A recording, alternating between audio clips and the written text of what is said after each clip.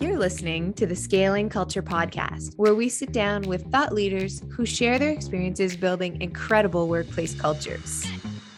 Our guest today is Patty Huska, Chief People Officer for American Express Global Business Travel. She leads the company's human resources function, supporting over 13,500 people globally. Patty is a strong advocate of diversity and inclusion, is on the strategic advisory board of WIN-IT and GBTA, and has been recognized in the top 40 women in travel. In this episode of Scaling Culture, Ron and Patty discuss Amex's Blue Box values and Patty's personal culture aha moment when 9/11 happened, how it deeply affected their company culture to this day, 20 years later, how to integrate and align companies' cultures when going through an acquisition, and Amex experience through the pandemic, virtual workplaces, and employee engagement strategies. As they acquire other companies, they face that culture challenge of absorbing an existing culture into their own. And Ron and Patty discuss that unique challenge as well in a global organization. Welcome to another episode of the Scaling Culture Podcast. I'm your host, Ron Lovett, and today I'm extremely excited to have Patty Huska with us, who's the Chief People Officer at Amex Global Business Travel. Patty, welcome.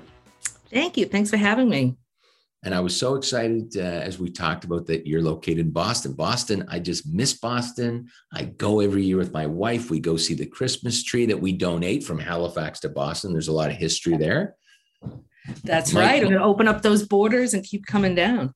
That's right. I read my daughter the Boston, the Halifax explosion book, which talks about how Boston helped Halifax during that time and the donation of the massive Christmas tree. Do you know that story? I do. Yeah, and it's beautiful. And that's going to actually, the tree will go up right around Thanksgiving. That's right. Yeah. When is the U.S. Thanksgiving? It is the 24th, I believe, this year. November. Right. November. We just had ours. I know. Happy belated. And I will say, rookie move. I did not, for all those listening for the U.S. Thanksgiving, I forgot to take my turkey. I put it from the freezer to the fridge the night before. Rookie move. It should have been in the sink. It was not thawed for cooking absolutely. Time. Rookie move. So let's move on. Let's get into it. So Patty, I was pumped when I saw your name and Amex. I mean, I'm just a huge Amex fan. And so I was excited to get the chance to speak to you. So let's talk about, let's give us a quick overview. We've done the intro, but quick overview of Patty and your journey as to, and your journey getting you to today in your current role as Chief People Officer. Sure. And again, I'm delighted to be here. I've had a phenomenal career at Amex and Amex GBT. I was, as I said, born, raised, I've always been in Boston. When I got out of school, I had a minor in human resources and I was working for a headhunting firm. And I was fortunate enough to be hired as a recruiter at Thomas Cook, which was a travel company based out of Cambridge, Mass. Long story short, they were acquired by Amex about 3 months into me being there. And I was fortunate enough to work on the integration. And I just stayed with the company and had a number of positions where I was commuting back and forth to New York. So I worked in whether it was recruitment, compensation, employee relations. I had a benefit of working across multiple areas. Was fortunate to be able to stay in Boston. I was virtual, which was great once we started having children. And then about 6 years ago, the travel division spun off into a joint venture, which is still 50% owned by American Express, 50% venture capital. And then I became the Chief People Officer of that organization. So it's been a great ride, a number of acquisitions and all around the time, along the line, and just some phenomenal experiences. I can imagine. And so you really started kind of school ground level and then really moved, throughout your career. That's really exciting. Obviously, it spoke to you and something you leaned into. But I'm curious. I'm going to make the assumption that when you started, like, culture wasn't maybe on your radar. When did culture become like, wow, this is something to lean into? This is something to think more strategically about? Was there a moment for you during that journey? Yeah, so I would say that there's a couple of things. Like if I think of when Thomas Cook, which was also a fantastic company, was more about a 4,400 person organization based out of Cambridge. Folks were very passionate about customers and all, but so there was a lot of connection on that. But when I joined American Express, I was so taken by the fact that we really do live what we call the blue box values. And so much was about being good in your community, giving back, integrity, things of that sort. So that was. And sorry, Pat, what is blue box values? Is that a term? So that's what they called it. So the values of the company, and similar now, like we have, and I can talk about the evolution of that. But Amex had their values that were around like being a good citizen, having integrity, things of that sort. But you really saw that the company put a premium on that. So, for example, if you thought about things like performance management at the end of the year, we focused as much on not just your results, but how you got to your results. So ratings on delivery of results and leadership. So that was something that I think that I was really interested in. But I would say the thing that was a big kind of aha moment for me around culture and people, if I reflect back on 9/11, which was such an incredibly challenging time, being in Boston and in the travel business, we had, unfortunately, a number of employees that were impacted by 9/11 and quite a few customers as well. And that was incredibly painful and tragic. But what hit me then, and I was much earlier in my career, but you realize then just the importance of people. So like the amount of compassion that was demonstrated, the way people cared for each other, our customers saw like really how much people cared about them. So I could give you an example of, we had travel counselors who went out of their way and had cell phones or numbers to find if you were a customer at XYZ company and you happened to be in LA, they hooked you up with somebody who was maybe in San Diego, and you'd rent a car and try to get back across the country. I mean, it was unbelievable, unbelievable the sheer will to get people back home to their loved ones. And to me, like there was a lot about lasting relationships, but there was a big like aha moment for me around the importance and value of leadership, really servant leadership, showing like personal connections to people, and just the importance of when you're being in a leadership position. And at that point, it was more like, looking towards the more senior leaders in the organization, but the fact that like leaders need to define reality, give hope, you get through a situation like that. And that has actually really stayed with me throughout my career in other times when there have been challenges. But I saw this like level of connection and engagement from employees that, although it was a very tragic situation, I think it's something I've carried through my career and really made me realize how important culture in the organization was. So it sounds like you were introduced to the blue box values, and at that point it was like, okay, this is what the company does. Interesting. But 9/11 sounds like as I was listening, an aha moment for you to say, wow, these people showed up. Like these values actually came through in behaviors. Wow, this is impactful. Am I getting that right? Yes. And it was not only, and what I've also learned through my career, through ups and downs and pandemics and everything else that's happened, it's not only about showing up on that day of that event, but it's showing up for the long haul, right? So people look and people see how you treat people. We went, and back at that time, and there's been other dips and all in the economy for if you've had to even go through reductions in force or whatnot, like people look to see how do you treat people. And I've learned like just a lot about the importance of that. But again, it's the showing up, but being consistent, and consistency over the long haul was just incredibly important. And so please go on. I was just saying, but that moment feels like it was obviously tragic, but inspiring for you. And so it kind of gave you this kind of like, wow, I'm all in. Is that right? Yeah. And the whole thing in terms of pride. And so pride in the organization, pride in the leaders.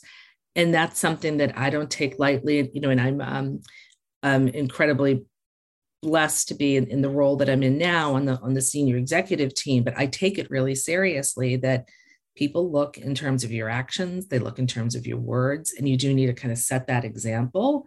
And but there's also something about leadership happens at all levels of the organization. So when I look at not just 9/11, but then other things that have happened, the impact that a frontline employee, so whether that was a travel counselor or somebody getting somebody home, was frankly as important as the actions of people who were running at the time a 80,000 person organization, if you will. So we can all like make such an impact on people and what we do, regardless of the role that you're in an organization. And I think that is something that's really has stuck with me. And for me, I mean, it's why I've been with the company, oh my goodness, now like 25 years. So I guess I like it, but it says something just about when people feel that they can bring their best self to work and contribute, it becomes it's not just a job, but it really does become, I would call it like part of your family.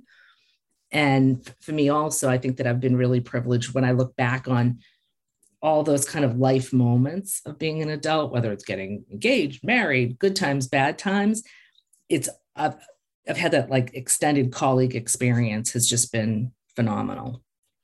Well, I was curious because, my experience with Amex has always been good, from anyone I've talked to on the phone to a frontline agent or worker. It reminds me in ways to, when you go into a Starbucks versus an ABC coffee house, there's just something different about the interactions.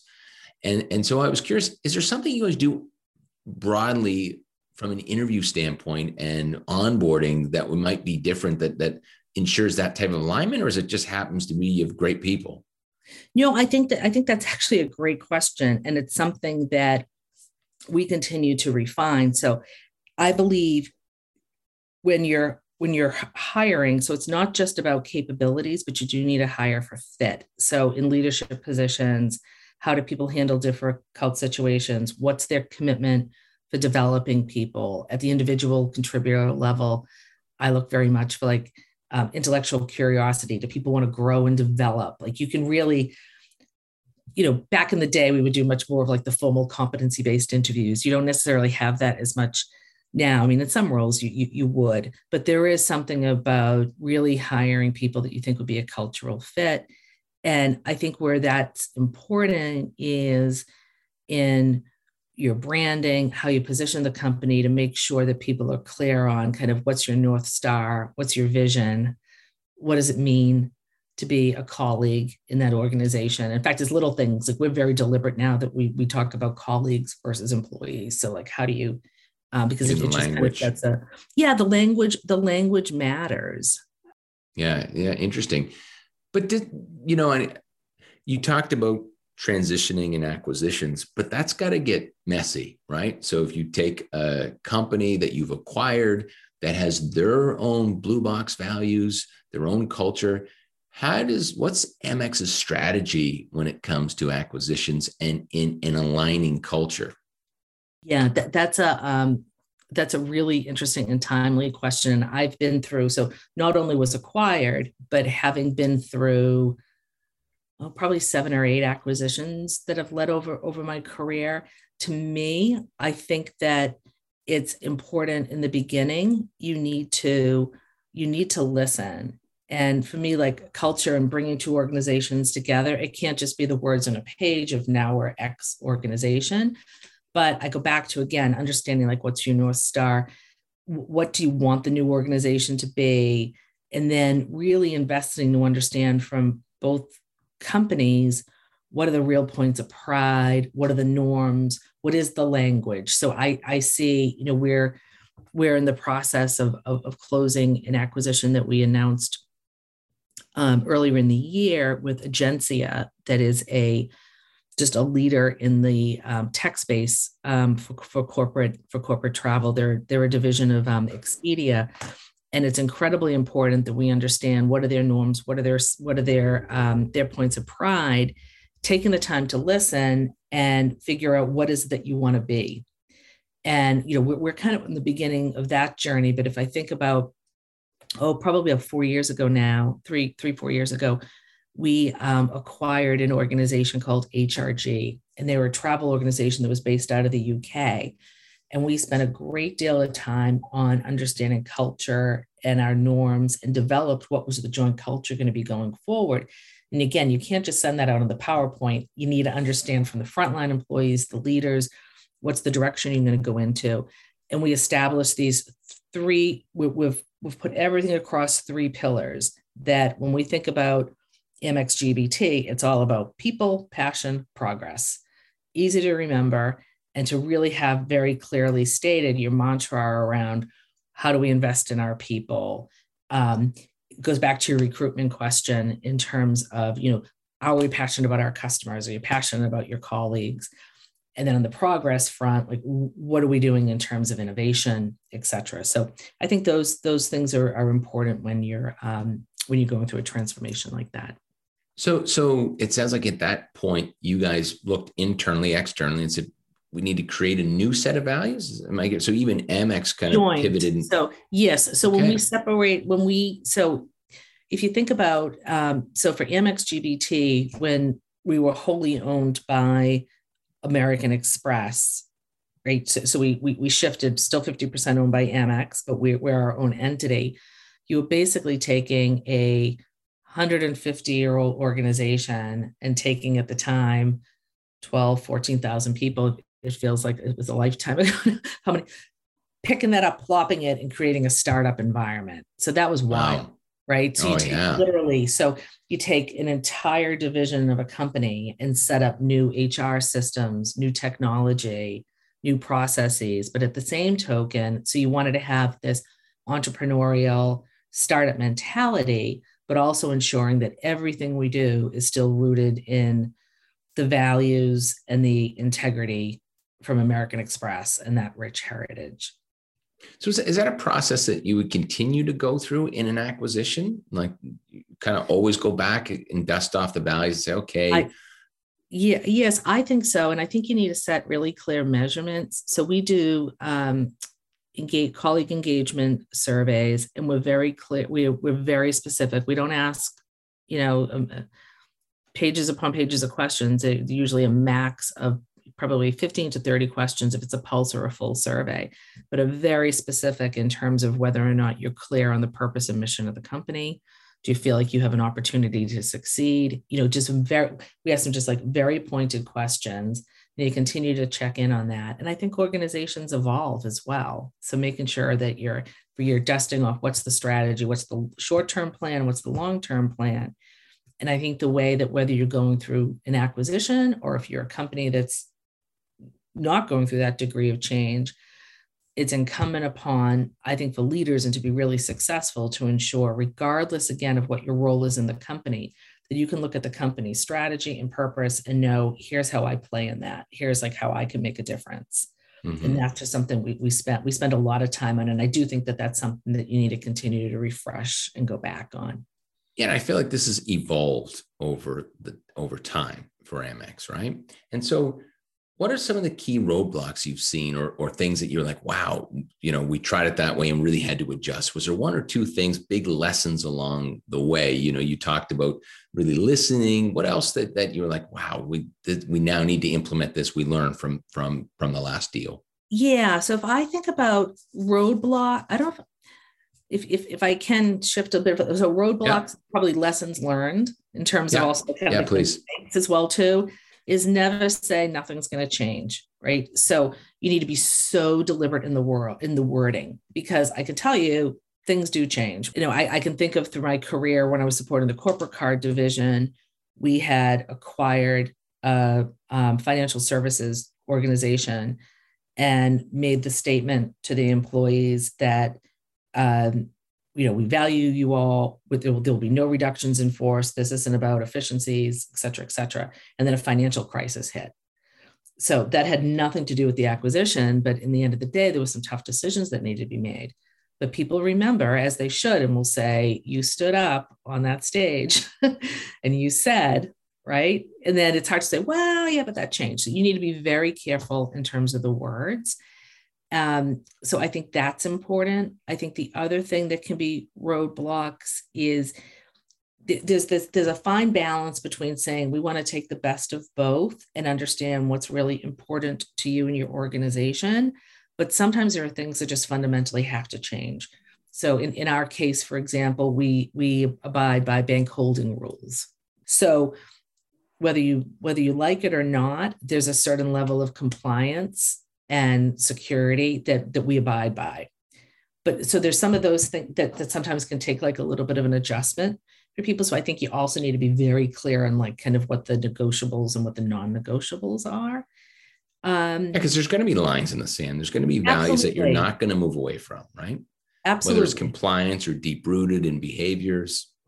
And to me, again, that goes back to leadership as well, too, of being really comfortable in your own skin, too, that I think we all owe it to like our colleagues to be really direct. And that's the whole piece around, I could still go back to like define reality, give hope, but also give like sort of the explanation on why things sort of are the way that they are.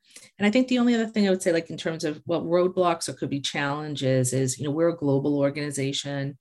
I have people in just about every major market around the world. The way you communicate in the US is very different than the way you communicate in Singapore or Sweden or France. And so it's making sure that you adjust. You need to have your overall core global messages, but I've learned along the way, you can't be too controlling. You also need to empower senior leaders in particular countries or markets to then adjust those messages, keep to the core message, but use the language that fits based on culture. Right. Don't use a script. Be authentic. Exactly. The headline, but say the Boston messages version of the story. Right. Exactly. Yeah. It isn't going to work everywhere. But that's an interesting point, because I think some people even take that communication piece for granted versus saying, hey, let's be clear. We want to get this message out, but you own the message, right? You own the message. And you also, I think, need to ensure that sometimes we do a great job of managing messages at more senior levels of the organization. But in the end of the day, the person who touches the customer is typically the frontline employee. You need to make sure that like are those messages resonating, and you have like appropriate mechanisms in place to get feedback. Because that's something that we have found. We actually just introduced something called the GBTI. It's our entrepreneurs. And we had colleagues from around the world apply to be part of this like think tank to help direct the strategy of the executive team. And then they put videos. It was amazing. We had, in the end of the day, it was 2 levels. When we got to the final part, there was 150 people put these amazing videos about their stories and why they're passionate. And it's a mix of people globally. It's a group of about 12. And they're literally, before we roll out the next version of our growth strategy, they're opining on that. They're giving us feedback on it. It's phenomenal. It's absolutely phenomenal. I mean, we joke with my boss, the CEO, who's looking around the room saying, I think I have my succession plan, folks.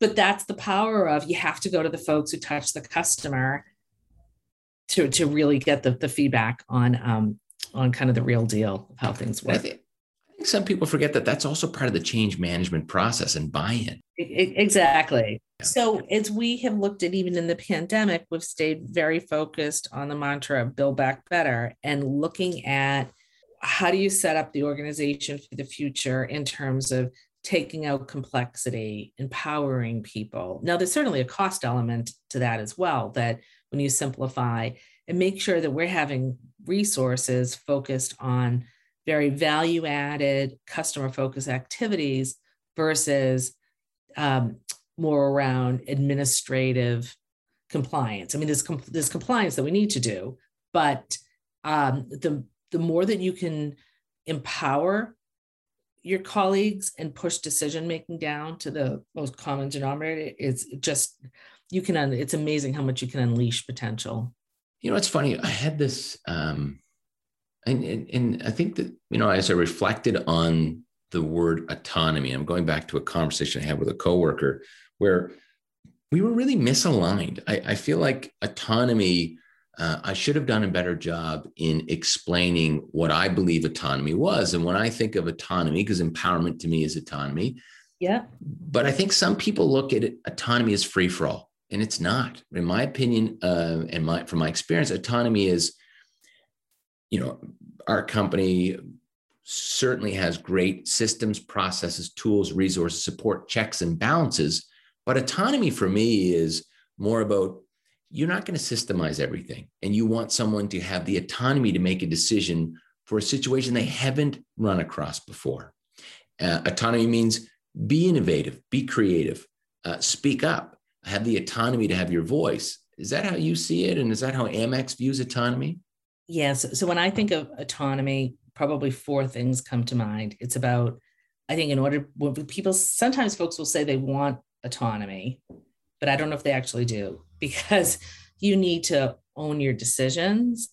You need to be accountable. I think you have to have great follow through and good decision making.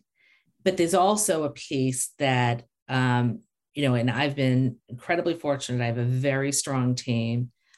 I do give them a lot of autonomy, particularly in the areas of HR technology and things that I'm not particularly strong in. So I know that for the gentleman who runs that for me, he does make good decisions. But then if there's an issue, there's a thing too, but when you give people like autonomy, that they also know when you want the bad news to travel is even faster than the good news. So meaning if there's an issue, to know like when you escalate things. But if you have a team of people who are accountable, they own their decisions, they have great followership, they know or follow through, and they know when to raise an issue, you can give them autonomy all day long. And it's amazing, again, how much I think you can unleash the potential of an organization.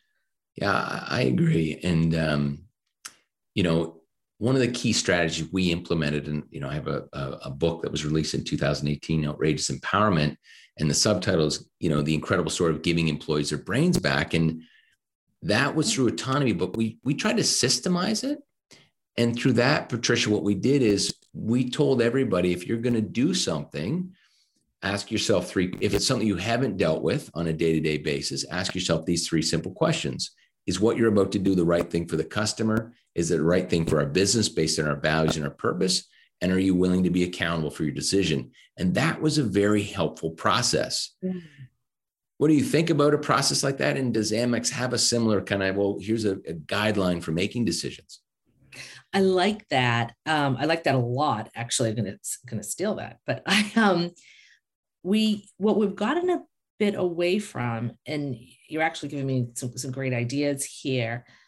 Years ago, we were very focused on principle-based decision-making models and putting out some of those key questions. I think that's great, because as much as you can encourage folks to kind of step back and ask yourself some questions around alignment, you can also say, because, if I think of myself earlier in my career, like I would have, if somebody asked me to go off and then say, cut off your arm, I'd cut off the arm, but I'd forget to ask if it was the right or the left, like which one did they need? Right. So you do need to sometimes step back and create that time of thinking. But yeah, I love that. Well, it's funny. There was two things that we found from that and continue to find, one was, it was a pre-coaching conversation, because you'd say, okay, Patty, you're going to do something, and you'd be noodling around an idea and say, well, walk me through the decision-making process. What's your plan? Or post, hey, I want to go back to what you did yesterday. Can you walk me through the decision-making process? And that gave it some stickiness. And so I sold that company in 2017. I have a company that does affordable living now across Canada and moving into the US. And so we pivoted the question. So now is it the right thing, not for the customer, but for the community? Because these are multi-res family apartments, and the right thing for the customer would be allow the customer to play their music loud, but not the right thing for the community. Right thing for our purpose and values of revolutionizing affordable communities. And are you willing to own the decision? So similar-ish, but we're still using the framework. I like that. I like that a lot. Yeah, it's been helpful. So steal as you like. And so can you walk me through, I don't know, what did Amex in regards to global business travel look like pre and post pandemic on workforce, and what strategies did you guys have to continue and to engage folks? Yeah, so clearly being in a corporate travel business, the pandemic was, devastating for us. So our revenues were cut by 95% immediately, just cut, right? So we have 14,000 people, no revenue. We're incredibly fortunate that we have a very strong balance sheet, but I mean, you're literally bleeding millions of dollars a month. So we did a couple of things, and I'm proud of how we came out of that. Again, the industry came to a halt. We took advantage of, fortunately, many countries like the US, Europe, Canada had programs. My office, or what became my home office, was like a war room of what are the programs in each different, country. Oh, yeah. But we had to do furloughs. We had those that were still with us on pay reductions. But we did a couple of things in order to maintain the engagement of our employees. We were very transparent on what was happening.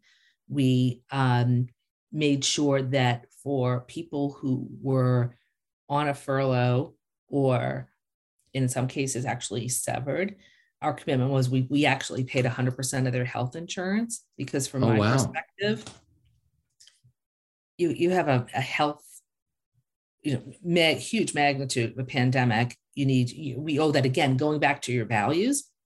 So we did that. And then we created this alumni network where we extended learning and development opportunities for anybody who's furloughed. We spent a lot of time and focus on mental health. So while people were out, you could learn a language, you could do whatever you wanted to do there. And we distilled, again, like there was central global principles, but the messages were distilled at the local country level. When we started to bring people back and did our employee engagement surveys, our employee engagement is actually up. So we have like above best in class engagement, and our retention's been good. And what people have told us was they were just so impressed and proud of like the level of respect we treated people with. Wow. So you think, it was the respect, which is probably compassion, empathy, transparency, some of the things you talked about wrapped into a bow, and which drove respect and drove engagement. It sounds like that was. It's that and constant communication. So whether they were, and it was written, video messages from our CEO, from myself, local leaders. Yeah, I feel like that's, no one ever gets in trouble for over communicating. It just doesn't happen. And sometimes you have this, I'm sure it's happened to you. It happens to me. You have this thought of, should I? And it's like, no, you should, as soon as you have that thought, right? You absolutely should. And I think it's important too, to show your own, show a bit of your personal side too. So, and that's why I think it's important also that you're always communicating. So you're not all of a sudden the pandemic comes or something else, and you're the new face to people.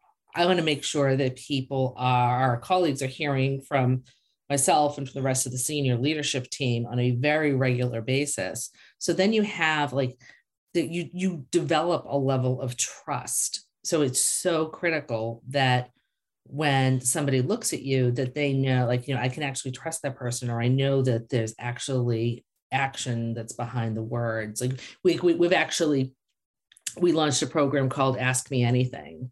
So our CEO will just, very simple, videotape, people just start sending in questions, and he'll answer anything. I mean, personal, it's actually a lot of fun. But is that monthly, Patty, or quarterly? He started it now. We're actually kicking it off. It's going to be probably about a monthly activity. It's fantastic.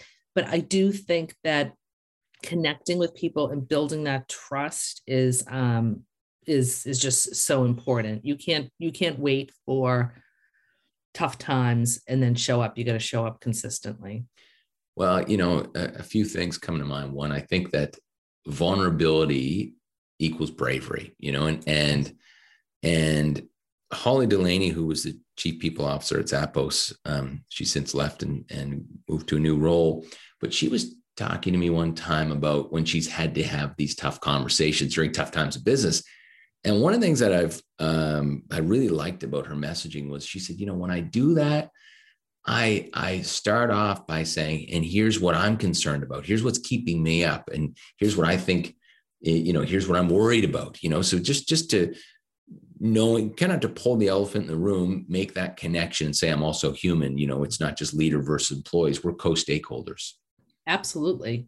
Absolutely. I think that's, and I have just found when you show that vulnerability and, not everybody has different styles. I'm very much an open book. The folks on my team hear about the highs and lows of being a working mom and everything else, but you just, that there are the days that, you're trying to do the carpool and run HR for a company, but it, you again, it just makes such a difference in the interpersonal relationships, and people will go the extra mile when they know that you will do the same for them. Right. Yeah. It's that connection. It's trust. It's those things. Absolutely. Yeah. Well, look, Patty, taking the time to know, it's taking the time to know what makes somebody tick. I mean, not everybody is as into, like, as I said, I have a couple of kids. Anybody who's on my team, I make sure I know their children's names are, but that's not for everyone. Some people have, whether they have a passion, whether it's music or whatever their, sort of quote unquote thing is, that stuff matters. And to call people by their name. And when you're in the office, as we're starting to go back, to take the time to walk around, say hello. It might sound silly and just very obvious, but not everyone does it. Well, it's funny. I wonder what's going to happen in this virtual environment, because building trust is, you have to be very intentional about it, and very purposeful and strategic. It's not as easy as hey, how you doing today, Patty? How was your weekend? Yeah. It's, it's going to be interesting to see how that plays out. And before we wrap, Patty, what else? Is there anything else in your mind that we haven't talked about that you think would be interesting or that you'd like to share in regards to people, culture, strategy? Yeah, I mean, I've really enjoyed this conversation. I mean, I think that it's coming out of hopefully coming out of the pandemic now. I do think that people are tired. I think the Zoom world, it's been great. Like we have, for example, in the US, close to 90% of our employees are virtual and always have been. So we run a very virtual workforce. But I do think after this period of time, that whole piece of personal connection, it's time to get people back together again. I agree. And, I'll add to that. I saw, there's a gentleman by the name of John Love, who's I've had him on the podcast too, runs a very successful real estate company out of Canada. And he posted something and I reposted it. And it was about a video of a gentleman from the US. I can't remember who it was, but it's on my LinkedIn thread, who was saying about the problem with this virtual environment is the younger workforce will lack management and people managing skills because of this. And I had not thought about that. Yes, how to look. I will tell you, the first time I went back, we reopened our office in New York and I commute down. Sometimes it's an adjustment, but I see that even with my own kids. If you want people to still know how to look somebody in the eye, how do I give them a handshake and not a fist bump? I mean, we'll do it, but just some basic social skills. Right. And it's just been a long time. And you do miss, I mean, I think a lot of that relationship stuff does happen in the hallway, in the elevator, but even in a virtual environment, it's being super deliberate on making sure you're not checking your email while you're having a conversation with somebody. Do you maybe show up in the meeting a few minutes early or start a few minutes late to actually chat with people? But there is something to be said of making sure that we don't lose that personal connection. That's right. Because it sounds like it might probably going to, when I heard that and listened to the video, I thought, yeah, it's probably going to be a little more challenging to build corporate leadership skills, in this environment. For younger folks that haven't done it, right?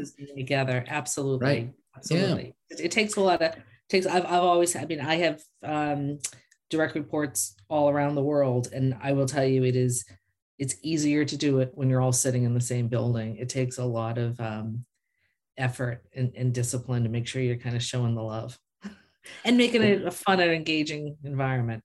Absolutely. Well, Patty, look, it's been wonderful having you on. It's been great to get to know you. I'm going to keep you on I'm going to send you a beeper because when I get to Boston, I like the old pager stuff. Absolutely. And I'm going to make my way to Halifax. Please do.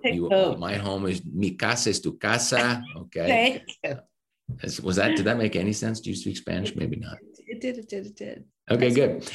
So yes, please do put Halifax on your bucket list. And thanks so much. I really enjoyed the conversation, and let's keep in touch. I did as well. It was a pleasure. Thank you very much. Take care. For more information about Patty, please connect with her on LinkedIn. For more information about the Scaling Culture podcast or the Scaling Culture Masterclass, go to scalingculture.org. And if you're enjoying the Scaling Culture podcast, please subscribe and share. We'll be back next week with another incredible guest.